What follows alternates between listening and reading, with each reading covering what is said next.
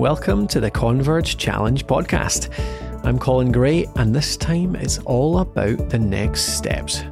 In the last episode, you heard how it felt to go through the final of a business competition and what it meant to win for our 4 entrepreneurs. But after that win, what next?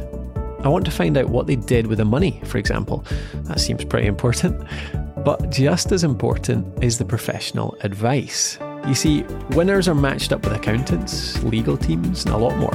What did our 4 heroes learn from that in the year following their win? For that matter, what did they learn in general, when they took those next steps? Because now, of course, the competition's over. It's time to actually get to work. Time to run that business. And that's when the learning begins in earnest. So let's learn from their experience, from the good ones and the bad ones. Starting with that lifeblood of the business, cash. Whether you get it through a competition, through investment, or through a loan, what does that first chunk of cash mean for a new business? Yeah, that cash prize was very important to us. So the cash prize did one of 2 things. Firstly, it forced us to have to incorporate the company quite quickly because those prize winnings could only go into a company bank account. And we didn't have a company yet, let alone a company bank account. So that accelerated and it was great because we could approach the university and say, look, we're going to have to spin this company out quite quickly or else we lose this prize money. I think like a number of the people who have come through, we used the cash prize to leverage some R&D funding from Scottish Enterprise. So they have their Smart Scotland programme that if you can match fund, they will help you with early stage R&D to prove the feasibility of a concept or a later stage prototype. And we really had a piece of technology that had come out of a university lab that we knew we needed to ruggedize. We needed to think about how it would scale. We needed to think about how it would be commercially deployed. So I think between all of that, having the additional funding, that we could build a proper team, we could build a proper board around the company, a proper management team as well. Converge sort of just allowed us to do that in terms of the cash prize. So Chris, first, using that money as a driver, as a catalyst to start things off. Then we had Adam describing how he got maximum value from that cash. Not only did he use it to fund things directly, but he treated it as an asset to help him get bigger pots of funding later on. Chris continued on a related note. The second benefit is that we then put that money in our piggy bank and we left it. And we left it to leverage a subsequent grant that then secured our first purchase order for our laser.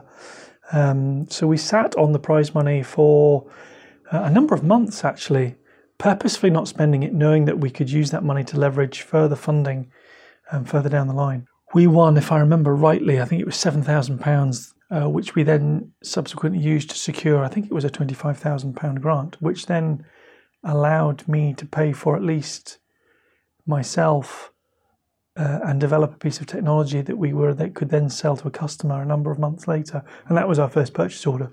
So without that prize money, we wouldn't have secured that grant and that first purchase order. So £7,000. I mean, when you read about funding rounds in the 6 or 7 figures, that doesn't seem like a lot. But sometimes in a company, even a small amount of money can be make or break. So for us, we were just in New York doing Techstars, and it was just the time wrapping up Techstars and start fundraising, and that was for us like a very anxious time. We really enjoyed Techstars and it was a great program, but now like the real hard work began, and Converge Challenge really made a difference to us because we were just in that phase where we still had funds in the business, but if we couldn't raise until that specific point, we would have been in trouble, and Converge Challenge helped us to actually gain 2 more months of runway, and that helped us to close our round. So it was like very valuable for us. Just 2 months. 2 months worth of bills, salaries, and the rest. But a 2-month gap can close down a business. I mean, when you're short of cash, even a big bill can make the difference. It was huge. I mean, that kind of cash for where we were at the stage of the business was transformational. And I think just to look at the cash perspective, we then had some difficulties with our designers, and the fees came to a lot more than we thought they were going to be, and it was just a horrible time. And if it wasn't for the Converge money, then we would have run out of money. So that was really, really important for us. Who'd have thought then? The money's pretty handy. But there's another type of support that's just as vital for any new company. That's advice, guidance, mentorship. I hope we're giving you a good chunk of that here, and I've got some great what I wish I knew advice from our 4 later too, but Converge winners also get matched up with professional services. What areas did they have to think about when they were ramping up that you'll have to think about too? Yeah, I mean, the in-kind support that we got from the prize money was really, really useful. And one of the best things that we got out of that was through the creative design company was brand guidelines. And so we put that into all of our marketing materials. And I think it just made us look like a much more established business, a more credible business. And that's something that without that support, we would have not been able to afford to get. So it really gave us that leg up with kind of all of our marketing. Branding's a funny one because everyone's got a cousin that plays around in Photoshop, but there's a league of difference between a homemade logo and a fully realised brand. A little bit of guidance from a true branding agency goes a long, long way to establishing your credibility. That was great. So we were given access to Morton Ward, who sat down with us and helped us understand the brand that we needed to put together in order for our idea to grow. It's all very well having a great idea, but you need to let people know that you exist. And then they came up with our brand and our logo, which sits very strongly within the community that we work within, which was fantastic. And they really started us to properly understand other aspects of the business that we needed to be thinking about, like sales and marketing. You know, how do you go and market your company so that people know about you? We still work with a number of the firms that came as part of the prize package. We work with Morton Fraser, who were legal support at the time, I think they still are. Johnson Carmichael, who were accountancy support at the time. Morton Ward, who do branding and messaging support. We work with those guys. And we worked with a guy called Alistair Minty, who still does a lot of the training for the programme. And he worked with me specifically for a year or so, mentoring and helping really drive the commercials of the business and how we wanted to grow it. We had support through lawyers who helped us understand about the legal implications in running your own company. And that was extremely useful. You know, if you're going to start having conversations with investors, they use a slightly different language than I'm used to. You know, they started talking about term sheets and investment agreements. I haven't got a clue what a term sheet was. Well, I didn't then. I do now. And it's that kind of terminology that the lawyers helped us out with. Now, this is one that terrifies a lot of people, me for sure. You need to get your legals sorted out. I mean, everything from employment contracts to the terms and conditions for your website. But I'm always afraid that the clock starts ticking as soon as I talk to a lawyer. And rightly or wrongly, they've got that reputation. So getting the chance for some free guidance to start out with, and from a trusted company too, that is gold. It can head off all sorts of problems, really expensive ones, if you do that early. So I love the Converge in-kind support. So obviously Alistair Minty is still like contact person, and he's just like a good person to talk to. He's like a very good sounding board, so I'm a big fan. Then we also got like a new logo from Morton Ward, and that was like an extremely good job, guys. So they told you that several times already. Very happy about that. And then there was in-kind support, like legal support from Morton Fraser. And obviously legal support is always good. We had access to an accountant, which was very useful because when you start running a company, you soon very quickly learn that cash is very, very important. And so getting a handle on the figures is something that I suspect is probably still my largest weakness. And that's why I have an accountant who keeps me in line and on track. Another one that people often ignore until it's in such a mess that you can't help but pay to get it fixed. but I can tell you from experience, it's possible to do a whole lot of the money stuff yourself. And actually, there's a big advantage in doing so and understanding it. But you need the guidance up front to get in that position. So if you can get in front of an accountant early, learn the ropes, set up those processes, then you can keep on top of it right from the get-go. And that makes for a really strong foundation. Now that covers the finance, the legal, the marketing. That's the things that we know we need to know. But what about the things we don't? One of the first things you learn in the first year is that you haven't a clue what's coming. It's good to prepare, but make sure to prepare for surprises. Yeah, there's lots of things I'm doing now that I didn't expect. Lots of things. And that's half the fun, is that no one day is the same. I get a kick out of that. I get a buzz out of that. That's quite fun and exciting. I've been really lucky to have amazing advisors surround me, and we've now got a really strong board. So the advice kind of comes on a daily basis. I think for me and my personality type, it's not rushing into anything, and I have a habit of making a decision, thinking it's the best thing since sliced bread, and then just acting on it. Whereas I've got all these amazing people around me, I need to take the time to ask what they think and get much more insight from other people before rushing into that. So that's been good advice to make sure that I'm using all the resources that I've got around me. Rebecca talks about this as a weakness, but to me, it's also a strength. A lot of companies miss chances by being too slow, by procrastinating. I've heard it said, a decent decision now is better than a perfect decision that comes too late. There's a balance, of course, and Rebecca's point there is great. It's use all the resources you have to make the best decision, and often that includes people who've done it before. But don't use that to avoid your own responsibility or to delay things. Sometimes it's okay to go with your gut. Secondly, I have a habit of taking what the last person said as, oh, that's a really great idea. And then I'll speak to somebody else and they'll say something different. And I think, oh, yeah, I'm really wowed by your argument. I actually think that's a really great idea. So it's taking everybody's pieces of advice and then evaluating it all to come up with my own conclusion, rather than, again, I guess, just rushing in and taking the last thing that I thought was good and taking that as a truth. That is another brilliant nugget from Rebecca there. In your first year, you'll get tons of advice, a lot of which won't agree with each other. So it's a great skill to be able to distill the info, to evaluate it with a clear head, and to begin to see what fits best into your own business. I mean, there's the old mantras that always come up, cash is king, you know, every pound's a prisoner, and that's always really important to any early stage company. I think generally though, the more generic advice would be just, focus on the customer.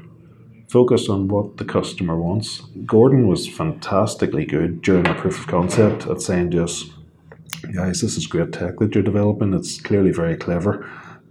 Picture me as a customer. I don't care. I actually just want to know what it does for me. So why don't you tell me about that? I mean, it's fair to say we've had a couple of misses. At the end of this month, we've been trading 5 years. So if you haven't done something wrong at that time, you've probably done something wrong. Sometimes things fall between cracks. But I think just making sure that we have that detailed analysis of what's going on at all times in terms of how we're delivering stuff, how we're making sure the customers are happy, how we're assessing that, how we're getting their feedback, how we're continually supporting those that we continue to work with. All of that just becomes more and more important. So it's just really making sure you're on the ball at all times, I think. It's funny how often it comes back to this, talking to your customers. Adam told me, even when things are going really well for them, they still do this every week, checking customers are happy, that they're getting everything that they want. Because often, by the time you notice things have started to go sideways, it's far too late. Talking of speaking to customers, what about those earlier stages? When those customers aren't quite in yet. There's also just learning when you're out selling, when a no is a no. No one likes to say no to you. I know it's fantastic, I know it's brilliant, and maybe it's killed companies, frankly. But I guess just learning over time when you're talking to someone who may be very, very interested, but just may not be able to move things forward for budgetary reasons or doesn't fit in with their timing or whatever, just learning to pick up on that is really important. The sooner you can do that, the sooner you can focus your efforts on real opportunities that could move forward. I love this. Get to the no as quick as you can. A no is great if it's a really true no, because it means you've done your best, and that means you can move on to better prospects instead. Another place where no is a good thing is when you learn to say no to the wrong things, or even just the not quite right things. I think, as I touched on before, it was the biggest learning curve that I've had in my thinking is all about focus, that a business needs to have laser focus in who their target market is, exactly what the personas of the people that they're trying to reach are, and making sure that everything is really integrated so you know exactly who you're targeting, you know exactly how you need to target them, and that you've got a product that exactly meets their needs. And once you've kind of nailed that to your beachhead market, then you can start to expand it and then go for scale. But to start off with, you just need to be focused to get that first amount of traction. So that was probably my biggest learning curve. I think we've become better at focus, actually. I think I would say maybe a year ago we were exploring a number of different leads. The focus issue came up, and we did need to maybe step back from some of them and say, actually, for now, let's just focus on what we know. Let's just really move on with the electricity utilities, get some established customer relationships on the go, and then we can grow from there. I think now the way we're looking to do it is maybe a bit smarter. Another thing to say no to are other people's expectations. Just don't buy into those common vanity metrics. I mean, in the olden days, success was often measured by the size of your team. But on that note, Suzanne told me about one area she wished she'd said no to. Hiring people too early. Specifically when you have cash in the bank, you think, oh my God, I'm hiring people. I have a team of 10. That's awesome. It's not. More money, more problems, more people, more problems. And we took a step back, downsized, what you shouldn't do actually, but it was the right step for us to do. And also, specifically hiring a salesperson too early. That was the biggest mistake we've done because nobody of us wanted to do sales. Now I became an extremely good salesperson. Stepping out of your comfort zone. It sucks at the beginning, but you will be rewarded. When it comes down to it, we can't learn it all. Like Chris mentioned earlier, every day's different. It's all a surprise. And if that's the case, well, there's one particular thing we need to get really good at. What I've learnt is that to run a company is just problem solving. If we run out of money, that's a problem. We have to go and solve that problem by going to secure more money. If I've got a distribution agreement that I don't like, that's a problem, and I need to run a negotiation phase to solve that problem. If I've got a problem with an employee, I need to sit them down and have a chat with them to solve that problem and come to some sort of understanding with that person.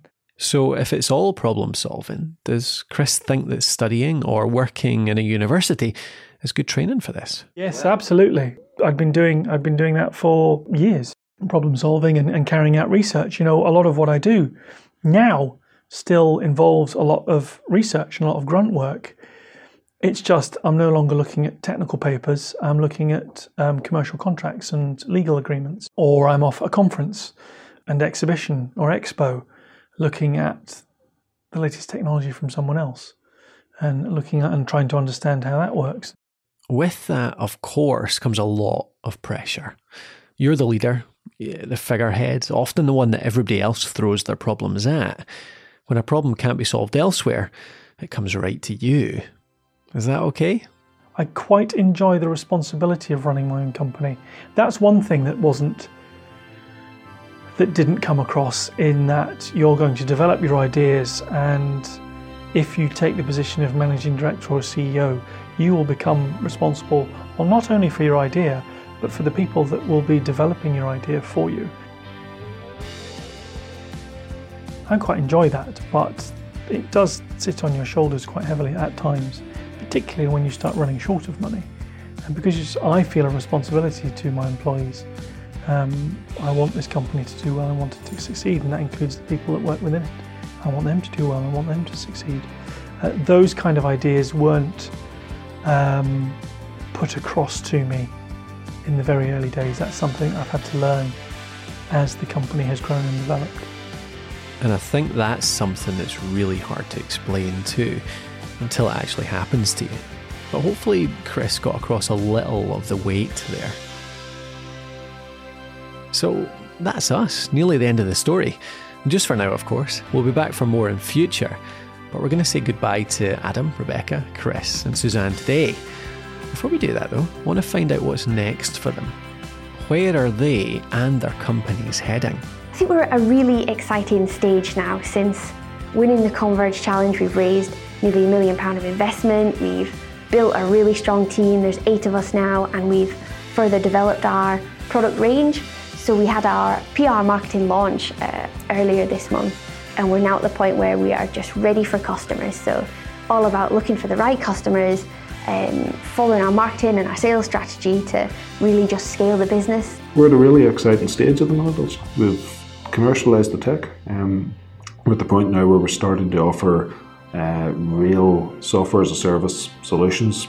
The question for us now becomes, where can we take this? We have an awful lot of opportunity in electricity, but equally we can see some really exciting leads and prospects in other markets. But it's an exciting time. Many of the Converge winners end up on this road. It's the traditional high-growth startup path. That means bringing in funding, growing a big team, changing your office as often as you do your shoes. It's not the only way though, or the best for everyone, but it can work well in a lot of the fast-moving tech companies that are coming out of Scotland right now. We took on £400,000 worth of investment 2 months ago, and we're at the stage of moving and growing the team. I want to bring on board a financial director because we're really wanting to ramp up the scale of the company over the next 12 to 18 months, really. Right now, it's all about growth in terms of users and also revenue. It goes hand in hand. The more users we have, the more money we can make.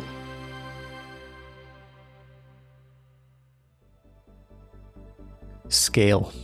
That's the holy grail for many. Attracting millions to your vision of users, of revenue, of profit, and building that worldwide brand. A company that changes the world. And that's the crazy thing. We've actually seen that done in our lifetime, and far shorter than our lifetime, really, and by students in their dorm rooms. So, anything's possible with the right idea. If that's your aim, then Converge is a brilliant first step. Nip over to convergechallenge.com to find out more about the competition and to speak to the team about your idea.